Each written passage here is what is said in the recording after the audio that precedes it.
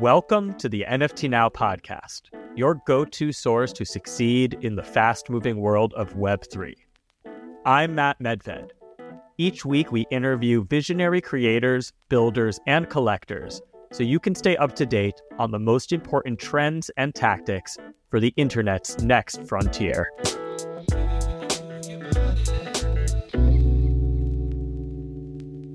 I'm Matt Medved, co-founder, CEO, and editor-in-chief of NFT Now. And this is Beyond Buzzwords, community building in the digital era. We got some incredible panelists. To kick things off, I'm just going to bounce around, give you guys each an opportunity to give a brief intro on who you are, and then we will jump into everything. Dave, you want to start? We'll work our way through. Sure. Thank you so much for having me here. It's always such an invigorating experience to be in real life with the community.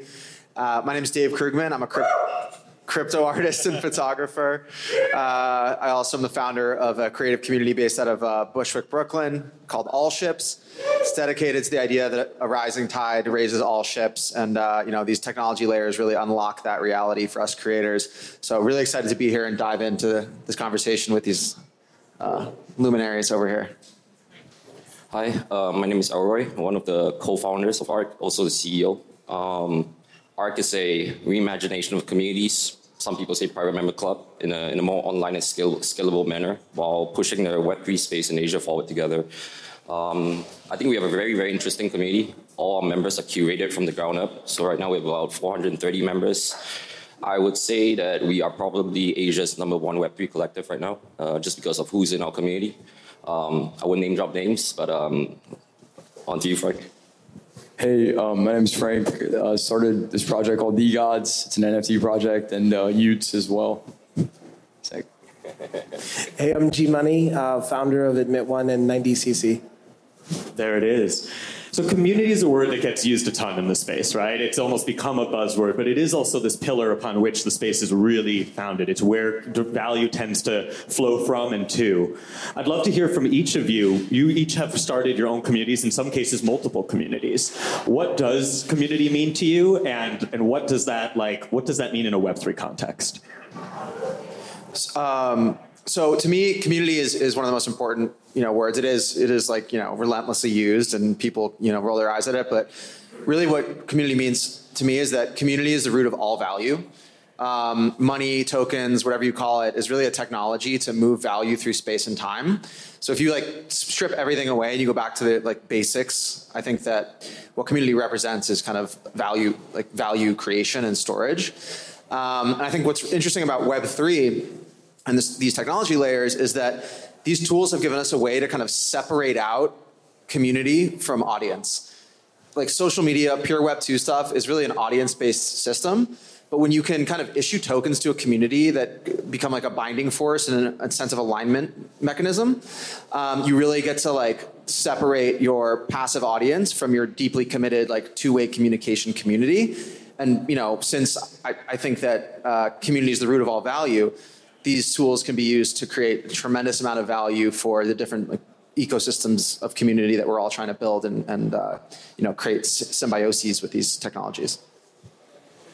I think for me, crypto, especially NFTs, it's a flow of not only capital, but a sense of belonging. So what that means is that you have extrinsic motivations in terms of monetary, but also definitely intrinsic. So definitely you can't just focus on a singular value stream that's monetary. For us at ARC, we are very focused on going back to basics, traditional community building models. So I think what we're all trying to achieve here is not product market fit. We are trying to achieve community market fit. And because community and products intertwine, you gotta first do that. Create the ideal community experience. And you do that by identifying who your members are, curating who your members are, understanding their needs, their wants, their motivations, and what does value mean to them. And after you do that, you put in an incentivization scheme of sorts, very similar to what Frank did with Poly Points, and that will create a flywheel that will forever trap them in the middle of a funnel. So it's a shift from a linear funnel to a non-linear funnel. So in a linear funnel, you actually have to open your funnel at the top, right? And you push your users all the way down until they ultimately buy a product from you. But this can't happen in Web3 because if you push them all the way down, they skip your funnel, attention is gone. So the idea is that you have to retain them in the middle of the funnel consistently. And you can only do that through designing the ideal community experience that your members want. But that's just my thoughts, yeah. And that's how we approach it at ARC. That's a banger. I always said, when we first started DeGods, I would always say like the community is bullshit. And then way later on, after trying a lot of things that were utility driven and like trying to bring this like logical value to the project, I realized it's all bullshit except for the community. And even most recently, we obviously did this. We did this thing where we got Kraken to buy a Tesla and give it to like we did this thing where someone in the community could win one, and it was a 5-day promotion. And it's interesting because over 5 days, for the cost of a Tesla, we generated 32 million impressions with like 8,000 unique posts over those 5 days. And to your point on community and the funnel, it's really interesting because NFTs are this unique place where you have this group of people that truly do have aligned incentives. And I think when people ask me what's the point of Web3, I just say 2 words: aligned incentives. And that's what I think allows you to create new models. But I also think there's a lot left to figure out. And I think today we have a mix of people that appreciate art, that people that are deeply financialized and look at them purely as financial instruments. And that is not aligned incentives. And so I think that it's not about picking one or the other, but it's about clarity for yourself as a team, but also how you pass that on to the community as well. And that to me is what like good community building looks like over time. And it's not a one-time thing. It's a constant reinforcement.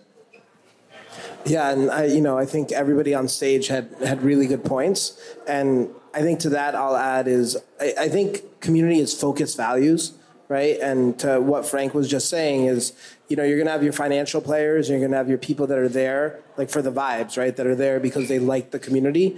And I think the key that every community has to do, each one individually, is say, this is what we're here for, right? Like it's not necessarily like you're here for the flippers. I don't think anybody on this stage is building a community for flippers, right? Because they ultimately enter the community with their eye on the exit. Like that's not a valuable community member. And I think that's one of the things that I think the community as a whole, NFTs, has had that learning curve, right? Of saying, people that said that they were there for the art, turns out they were there for the money. And now when the money is no longer there, that's when you're going to see like true community form. So I think right now is definitely a very important part of the cycle where you're going to see, I think, new business models come up, new ways of engagement come up. I think what DeGods is doing has been incredible in terms of community building, impressions, like I didn't know that stat about 32 million impressions. Like that's amazing, right? Crazy. Yeah. And so like, you're going to start seeing people tinker around with these things.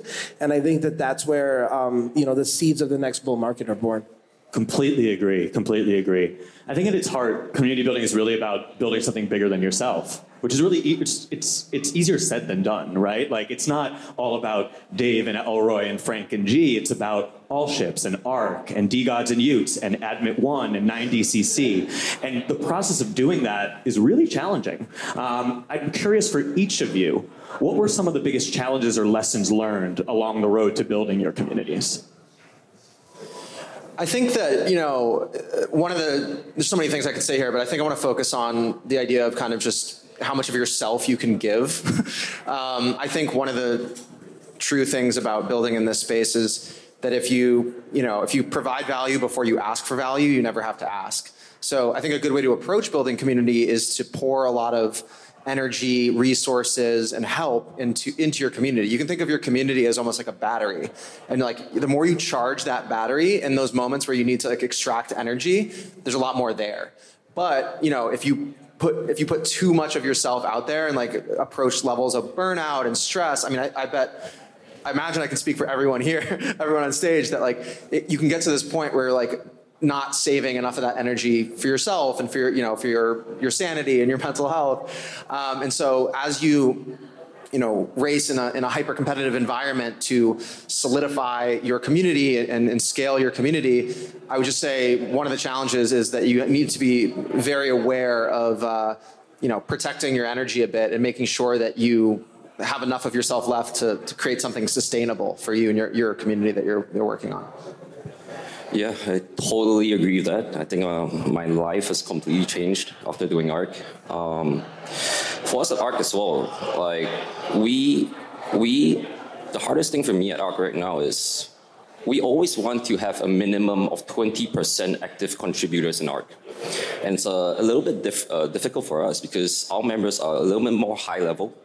We have founders, we have the founders of the top C-suites of the top protocols, market makers, billionaires, people like, hopefully you guys down the line, but very similar, right? Founder of Nansen, all of them, right? Everyone in Asia, most of the top dogs are in ARC. So it's hard to get actually this type of people to actually contribute because they're busy. So for us, even after I bring them in the community, how do I align them in purpose? For me, I think building community, you just need to do two things really well. Just two things, but these two things are super hard. Number one is alignment of purpose. Why are they in your community? Number two is you need a heightened frequency of touch with your members. I was actually asked to be a director of TEDx in Singapore recently. And so the female that owns the IT is also my member. So I asked her, right, what's the difference between ARC, community building in ARC, and community building in TEDx? She was like, Elroy, once a month, I send a newsletter. Every half a year or quarter a year, I do a big event for them. Once in a while, I send them messages to rah-rah them. But for ARC, it's very different. We built a community infrastructure, an online digital community infrastructure on both iOS and Android. So our Discord is on an app.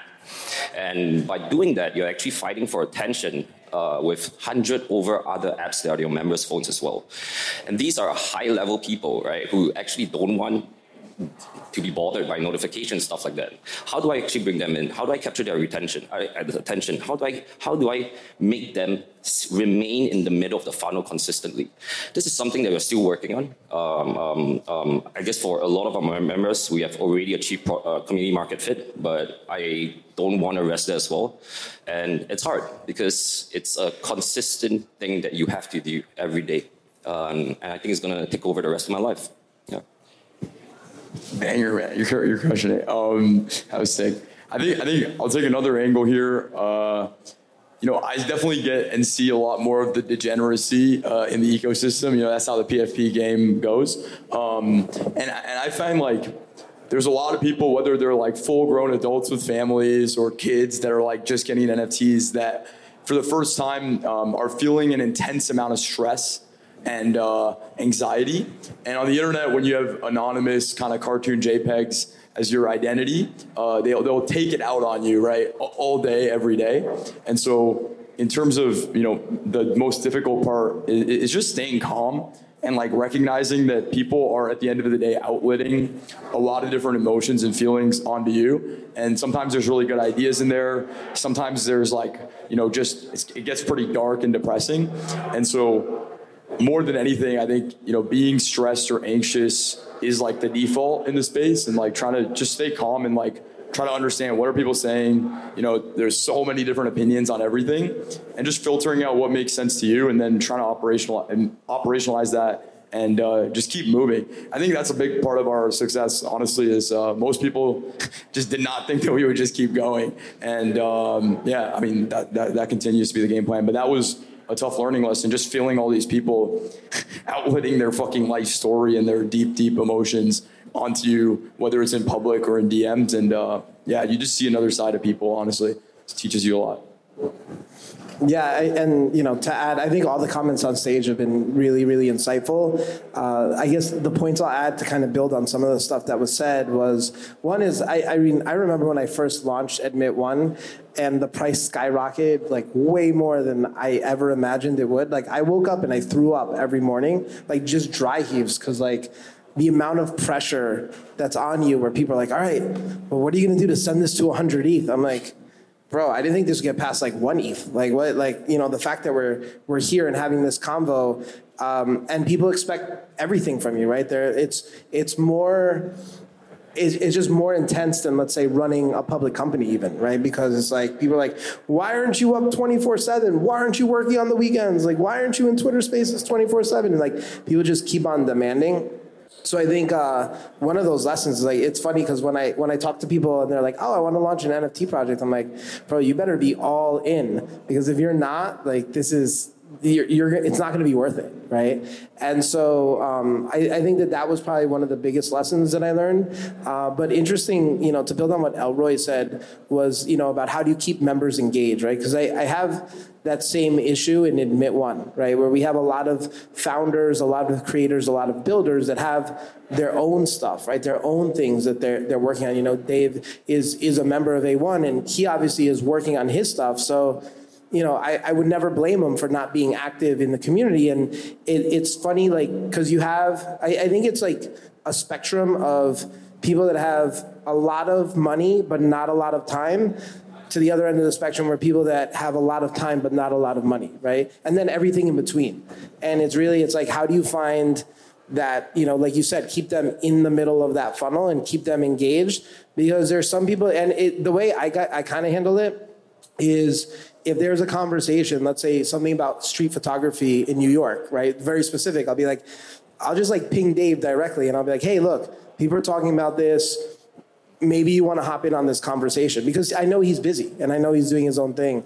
But like, these are all like learning processes that we're figuring out as we go along. And, every time like I see somebody like announcing something, I always am watching what DeGods is doing. And I'm like, look, if they do something that's really cool, like we're going to implement that into our ecosystem too, right? And vice versa. Because I think we're all learning here from people being like, that's a good idea. How do we implement that here?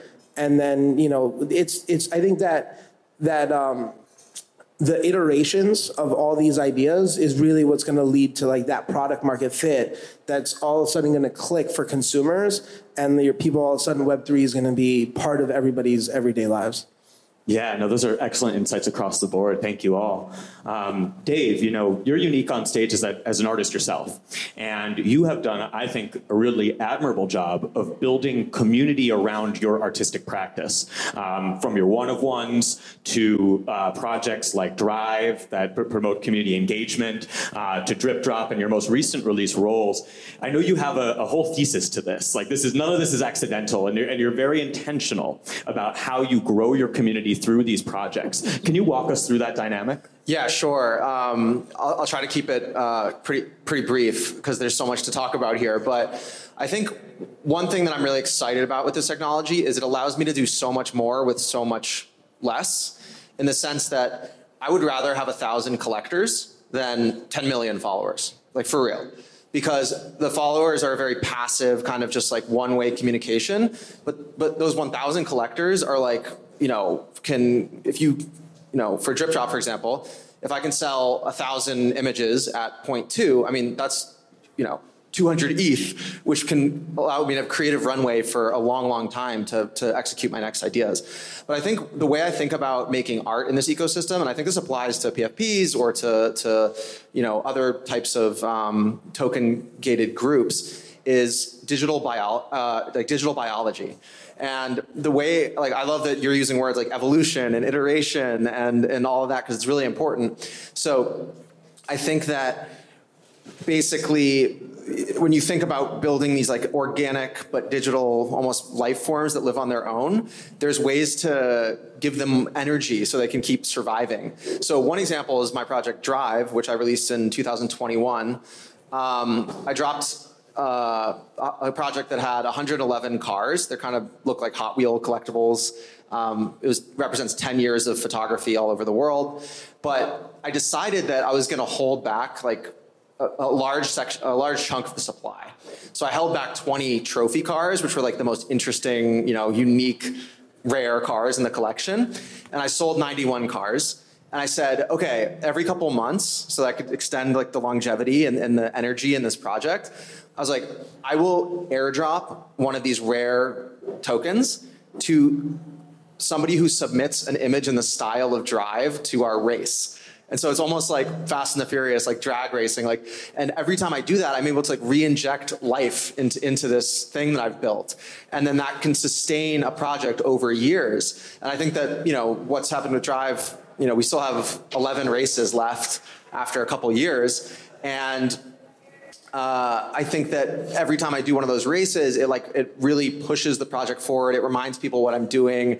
It allows people to, it incentivizes people to tap into their own creativity. And like, I've had people texting me at least once a week for this entire time, sending me pictures of cars in their city, being like, here's a drive car, I'm saving it for the race. And I've even had people be like, you've changed the way I see the world. And like, I didn't think I could be an artist. I didn't think I could be a photographer. And now I'm constantly looking for that.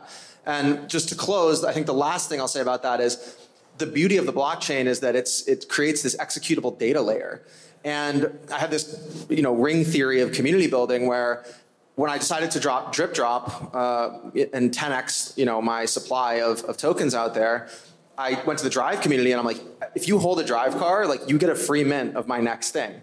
And basically it's a thank you, and it's a way to perpetuate that original core, that like burning life force at the center of your ecosystem, and be like, okay, now like you kind of are made good on your original investment and can continue to propagate the ideas and that digital ecosystem out across the landscape. And then as you scale, you can just keep adding rings. And each one of those rings feeds outward. And then I try to find ways to feed it back in and create this upflow and downflow of community interaction and engagement.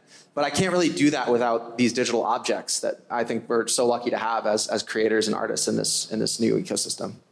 Absolutely. I love that explanation. Frank, I know you recently navigated a bit of a challenging community sentiment around the launch of DeGod Season 3. You made the decision to pivot and to downgrade the art rather than upgrade it. And I thought that you did a great job of communicating directly with your community, which is something that I point to you as an example of a founder who does a great job of that in Web3. Can you talk us through how you rise and meet challenging moments like that as a founder and sort of decide how to address them in that way? Yeah, I think I'm like an internet kid. I grew up just using internet forums, talking about whether it's my favorite movies, music, whatever it is, and actually made a lot of friends on the internet. And so for me, it's like there's this element of the truth is always going to come out. Like there's a level of objectivity. And so if there's an overwhelming sentiment hey, we don't like this thing or we don't want this, I feel like my radar on how legit that is pretty good. Like if people really don't like something versus if a few people are complaining. And so part of, things didn't go super well with Season 3, but man, I can't even count the number of times with DeGods, even with Utes, where things are going super well, we mess something up, we listen, we figure it out, and then we're back to where we were before, if not bigger. And it's just been like a loop of this for the last 2 years. And so I honestly do enjoy that part of the process where we put something out and people have my hope, honestly, is we always get visceral reactions, because a lot of people now don't know this, but the first 5-6 months of DeGods, nobody gave a shit about us. We were labeled the dead project. I was tweeting all the time, just trying to get people to even pay attention when DeGods were $200. And so for me, I have a deep appreciation for the fact that people even care. And so for me, I just never want to lose that. And I think that we consistently just keep listening and then taking all the data that we take in and we just make an independent decision after that. But yeah, I just think it's important.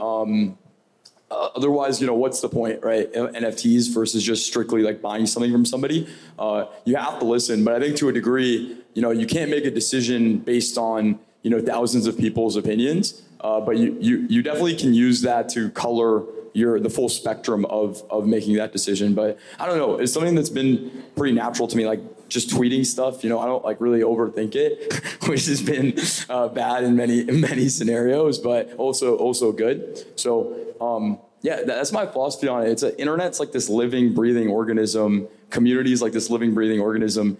And to your point, it is that core group of diehard people that ultimately, end of the fucking day, really matter. So when things go poorly, I'm I'm looking and checking in on what that core group is saying, and if they're still riding, like that means I know I didn't fuck anything up that bad.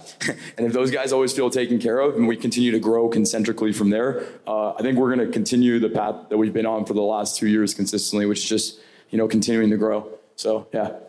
I love that perspective. I love the perspective. I'm sure everyone building community can relate to those moments where you have to deal with the community sentiment and navigating that the right way. G, with 9DCC, you're building a digitally native fashion brand that has these connected products that bridges physical and digital. In doing so, how do you navigate sort of the tension between exclusivity and accessibility in being able to build something like that around a community? Yeah, it's funny because I think it's very similar to crypto, right? Somebody said this once, and I think this was the perfect analogy for crypto. It's the most capitalistic, socialistic experiment you can run into, and that to me, I'm like, yeah, I fuck with that. That makes so much sense, and I think it's the same thing. And I think what I'm dealing with is the same thing that any brand deals with, right? Is how do you get your core customer to be a certain base, but then also, create something that people want to be a part of, right?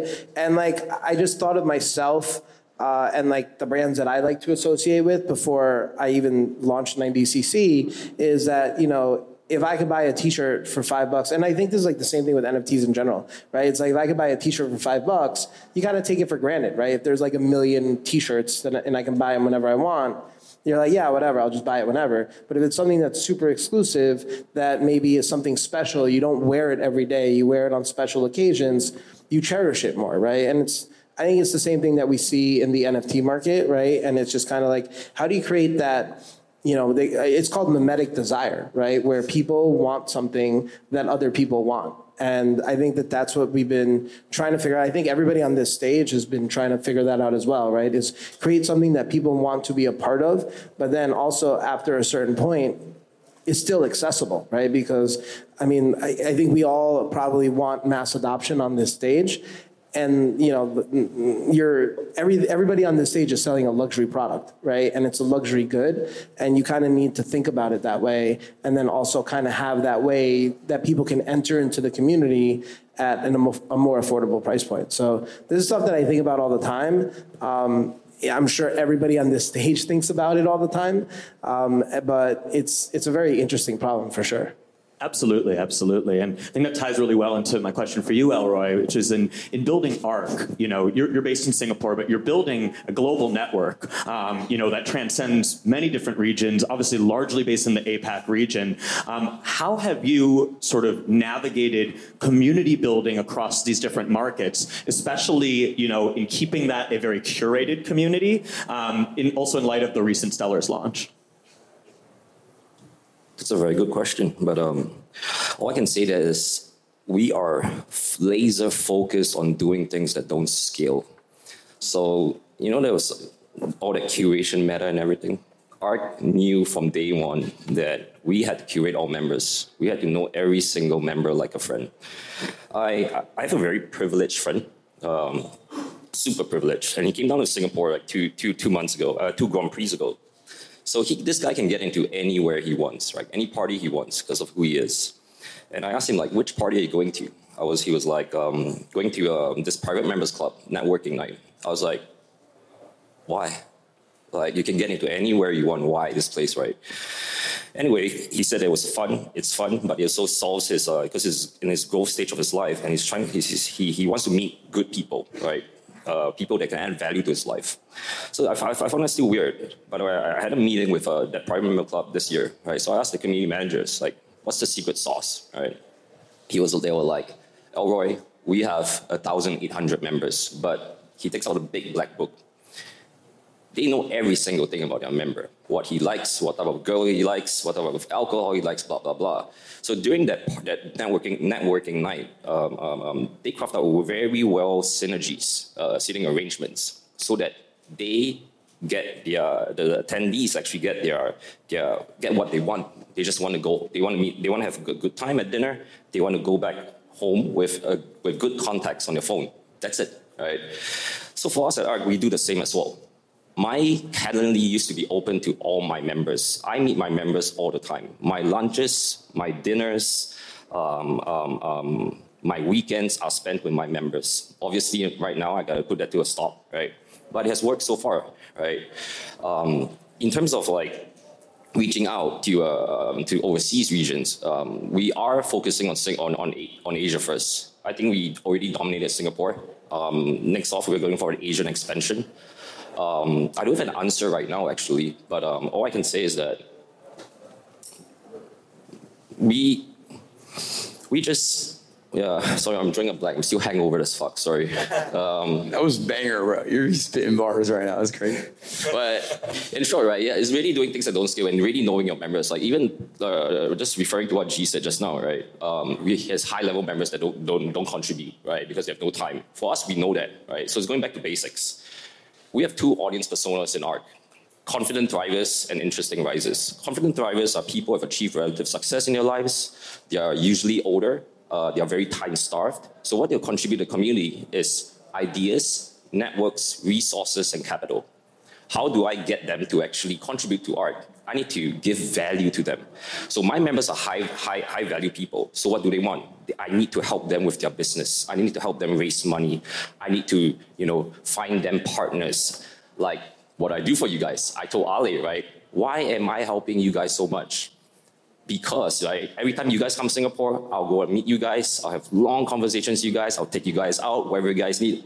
I do it for you guys. There's an agenda. I want to retain you in the middle of the funnel. If I do that for you, you owe me the favor, right? So on the other end of the spectrum, we have what we call interesting risers. So interesting risers are more younger, growth-minded individuals because they're so hungry for growth. So what they want is usually validation. So what they contribute to the community is expertise and time. So for us at ARC, we know that we have these two types of members. And it's a lot of work, engaging them all the time, finding out their needs, wants. I remember listening to a space once that Frank was, this 47-year-old tech guy was telling you to do a Google form to find out what expertise your members are. So we do all of that.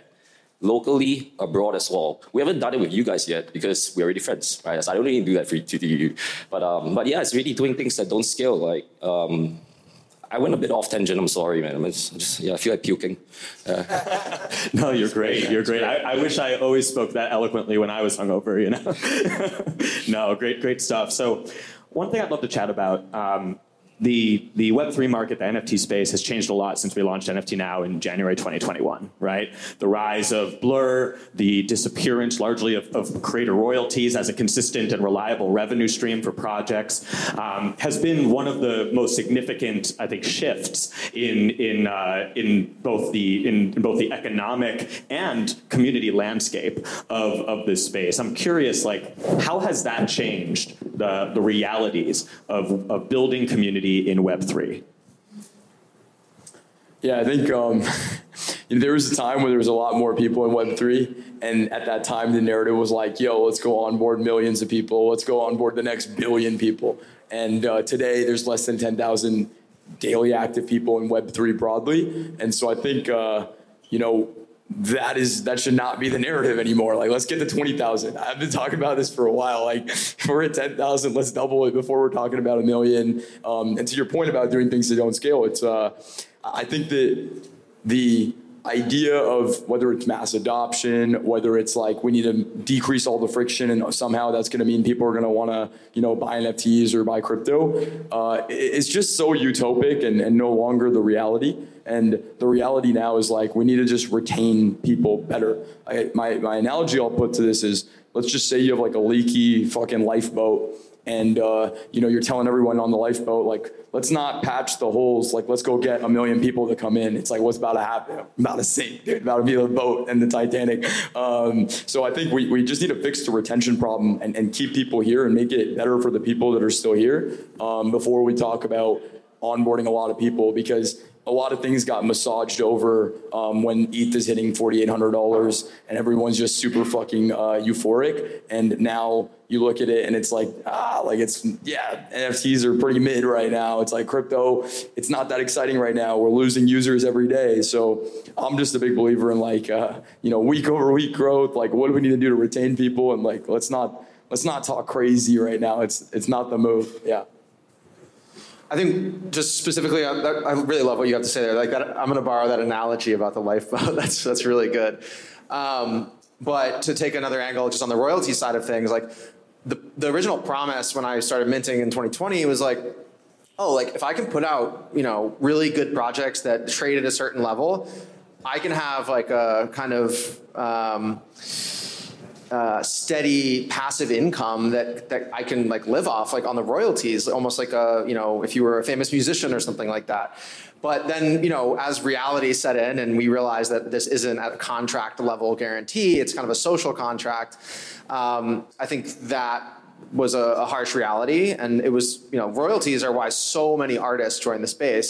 And as that kind of disintegrates, I think that, again, we have a problem with retention because people are like, oh, but we thought, it's a bait and switch.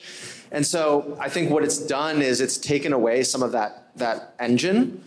A couple ways that I think we can deal with this. One is the separation of like art and collectibles in the sense that like NFTs are the underlying technology, but there's so many different asset classes that are built on that substrate.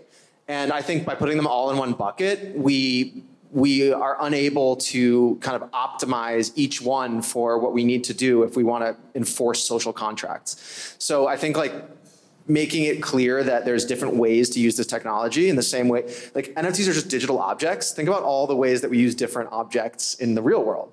All of those apply in digital social spaces as well. So I think leaning into that narrative and just explaining that like digital objecthood means that we can do real world things in online spaces is a way to do this. One thing I've done personally for my art, I did this with Drive as I described, like I held back some of those tokens so that I could use them as fuel to propel my community and to do interesting things and drive incentives within my communities. For Drip Drop, for example, inspired by Snowfro, who paused his Squiggle mint, what he's been able to do with that remaining supply of squiggles over the past 3 years, I mean, he's done life-changing things for individuals, for charities, for causes he cares about, for institutional adoption. He's donated them to museums. So he had the foresight to retain some of his own supply so that he could use it as an economic engine for his communities. So with Drip Drop, I withheld 10% of the supply,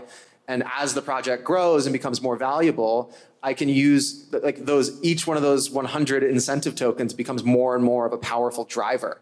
So I just encourage creatives to think with the reduction of royalty payments, what other ways can you use this technology to build in that energy into your project that can propel it to new heights. So just another way to look at it. Just speaking in the context of ARK, right? So ARK, or myself, I really believe that all Web3 communities, or 99% of Web3 communities, Web3 projects, Web3 communities are going to become social venture studios in the short to midterm. So I really believe in that. So in terms of ARK, we don't even care about our royalties at all. We don't care. We take it as a one-time fundraise. I remember a quote by Li Jin. She is the mother of the passion economy, co-founder of Variant Fund. She says there's 3 ways to actually start Web3 social products. Number 1 is obviously protocol first, like Lens. Then you have that base, where it's like Friendtech right now, Forecaster. And then the 3rd way is community first. And she also says that after the community is created, the community is going to spawn projects, right? Whether it's like media, whether it's like, dropping new collections, starting a fund, like what we want to do at ARK.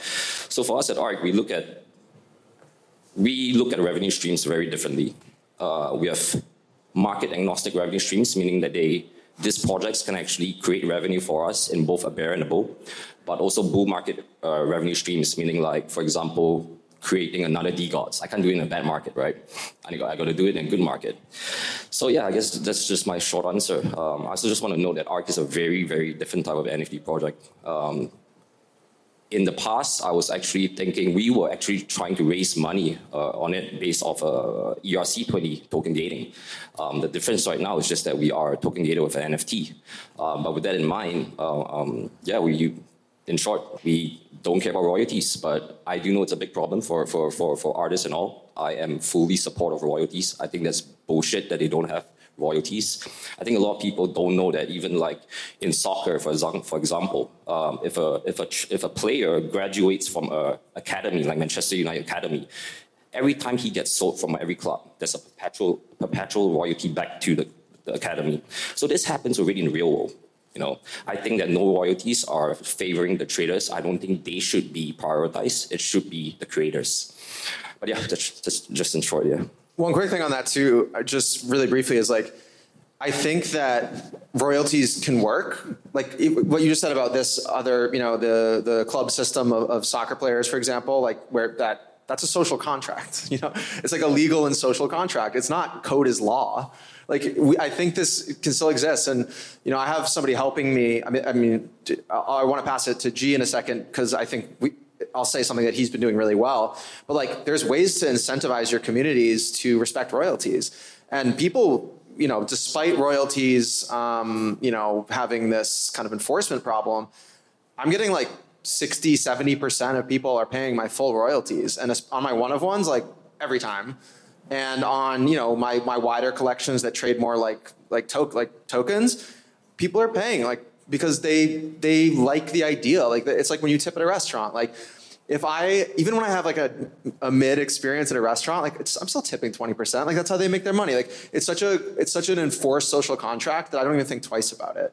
At least in the U.S. I know there's no tipping here, but I think it's really interesting, and I think G's done a really good job of like building these incentives systems with like points and different ways to make paying royalties like gamify it, like have people earn status. Like look how effective airline miles programs are. That's not on chain. Like it's really an interesting thing to think about. Like how can we still respect it without the direct enforcement? Yeah, it's thanks for that, Dave. It's funny, just to segue for a second on what you were talking about, Snowfro. I remember when he stopped minting the contract and he was like, yeah, I'm going to hand these out over the next few years. I'm like, these things are $30. Like, what's so, you'll be handing it out to people and whatever. And then obviously now, like, he's managed to obviously create something. But I remember at that time, I was like, man, who's like, are you going to give like somebody like 100 of these? And like, imagine you got 100 of them like 2 years ago. But yeah, no, I've spoken a lot with Snowfro on this, right? Of how do you enforce royalties by leading with a stick and leading with a carrot instead of a stick? Right? How do you get people to want to pay royalties? And I wasn't aware of the Manchester United Academy stuff, but like we see it all the time. You see it in watches, you see it in handbags, you see it in luxury sports cars, right? Where not necessarily royalties, but if you buy something direct from the factory and you flip it, like you're never getting anything direct from factory again, right? And I think part of it is the space is really small. But I think as the space gets bigger, it become easier to identify who paid royalties and who didn't, who is a valuable community member. Because I think at the end of the day, like I don't really care if somebody is a member of the community and they're trying to flip it and then they don't want to pay royalties. Like honestly, like that's not like a community member that I really want to make. I care whether they're happy or not, right? Like I care about the people that are actually there, that are there for the right reasons. And that's like when they sell it or get into it or whatever, they're incentivized to be like, yeah, like I want to do this, right? Because I'm actually waiting for this meta. Maybe Frank, you're ready to start it, but I'm waiting for the meta of kind of saying how the actual people that are sitting there and are the gatekeepers and the rent seekers are actually these token holders that aren't paying royalties, right? Because it's almost like the pendulum is swinging the other way, where as a creator, people are like, well, what are you doing to create value? It's like, well, there's no incentive mechanism for me to create value if you're not going to pay a royalty when, you come in or you exit. So I think it's really interesting, but I think part of it is, and this is what I've been experimenting with 90cc, is how do you create that people wanting to pay it, right? And that's kind of our whole concept behind Network Points of, how do you make people proud, right? Like give people a badge of honor of like, I pay royalties, like, do you, right? And like, that's where you need to go, not where it's like, oh yeah, code is law, because that doesn't work. Because at the end of the day, if I'm sure, I think studies have been done where it's like, if you think you can get away with something without being called out on it, you will get away with it, as long as you don't think you're going to get called out on it. But if the exact opposite happens, then, sky's the limit. So I think we just need to find those incentive mechanisms. One other really interesting thing I think that I would love to see a marketplace try is just flipping the royalty thing so that people who enter the system are paying royalties. Somebody who's exiting your ecosystem has no incentive to pay royalties. They're like, I don't have to deal with the consequences. So I would love to see somebody try that if anyone's out there that wants to. So Magic Eden did this. They moved it to the buyer side, but it's like, people are just going to complain no matter what it is. And so I think that my take on it, and I have these tweets, I'm like, shit, I literally made it so only OpenSea, Blur, and all these guys could reply. Just let's call it tips. Like, and like if we use the same UX as like DoorDash, again, maybe more of a meme, but I think there's some truth to this. Like, use the same UX as DoorDash where it's like gives you those kind of preset percentages, and it's called a tip. You get a little confetti animation. I'm kind of like, I don't know, man. These guys are buying cartoon JPEGs. I think that there's going to be a percentage of people that do it.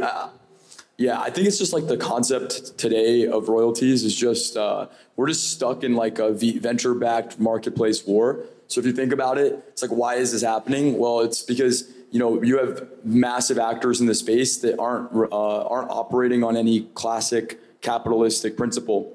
I mean, Blur by definition is making 0%, on everything as well. And that's not like a business, right? That's not like a proper business, but because it's venture backed and the game for that is just market domination, they're all playing in a game of market share. And so when Blur does that, it's like OpenSea, at the end of the day, they're not gonna be able to raise their next round unless they continue to grow in market share. And if everyone's getting the cheapest buy price and best sell price on Blur, then it's like OpenSea at a certain point has to decide, how are we going to continue to grow? And so it's just like the tragedy of the commons because you're operating in a non-rational ecosystem. And so it's just fucked pretty much right now. I do think that a part of it is in a low liquidity environment, it's the pro traders ecosystem end of the day, right? It's not consumers ecosystem today as much, just on the numbers.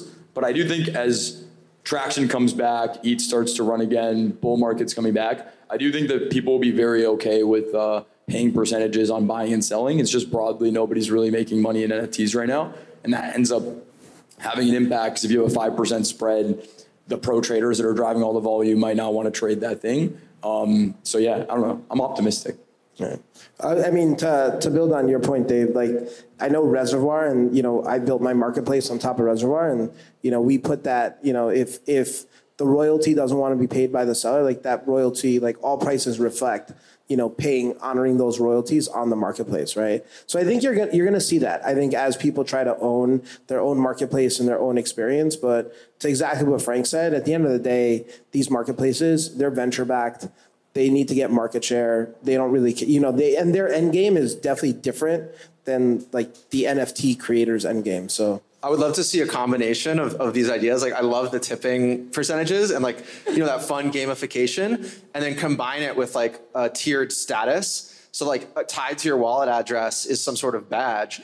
And then like as a creator, I could choose to do drops specific to like are you are you like a platinum royalty payer? Then you can get like 50% off like a future drop that I'm doing. And I can choose as a creator to like basically like token gate like a specific thing based on your social contribution to the space. No, that's kind of the thesis behind network points, right? It's just like, I want to create this framework so that you as a creator can say, all right, well, let's find these people that do honor royalties that have this reputation of doing so, and then either give them limited access to something, giving them a discount or whatever, because then you as a creator now you're like, one, it's a good community member that obviously honors royalties and is probably somebody you want in your ecosystem anyway, right? 100%. Absolutely love this conversation. I wish we could go a whole nother hour. Final question for each of you. Obviously when you launch a project, a community-based project, you become accountable to that community. And that can take a personal toll on the founders, each of you. I know I felt it since launching the Now Pass. If you get a negative comment in Discord, it hits, right? It hurts you. How do you manage that? How do you protect your mental health? How do you avoid burnout? And how do you stay grounded in this climate? I'm gonna stay out of this because I'm still figuring out the solution. So I'm just gonna listen. Yeah. I think we're all still figuring it out. I would definitely love to hear everybody else's opinions on here, but I'll start with, somebody gave me this analogy that really made sense to me. Because again, I take everything personally. Like you comment something negatively online, like I see it, and I'm like, fuck that. I take it personally.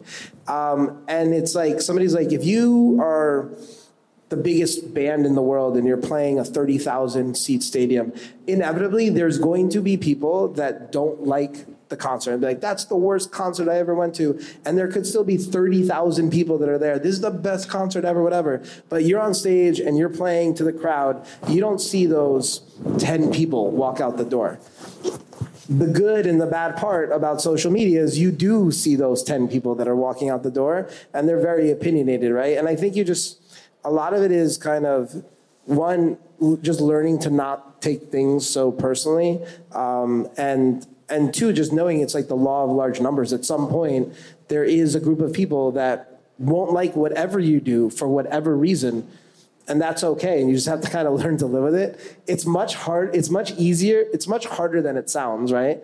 And it's been a learning process for me, because depending on the day, if I'm having a great day and somebody writes something negative, I'm like, yeah, whatever. But if I'm having a bad day, it could spiral, and, I need to sit down and meditate, right? Take 5 minutes out of my day or whatever. But I think ultimately, the fact that the greater community, and I think Frank had a great comment around this, is if you go to your core and they're fine, then you didn't totally fuck up, right? Because there's gonna be some people that just aren't totally aligned with your vision, and that's okay, right? But if you go back to your core constituents and they're like, yeah, you got it, I believe in you, and then it's all right, cool, I made the right decision. But it's a learning process that I've been going through, and I'm sure everybody on this stage has.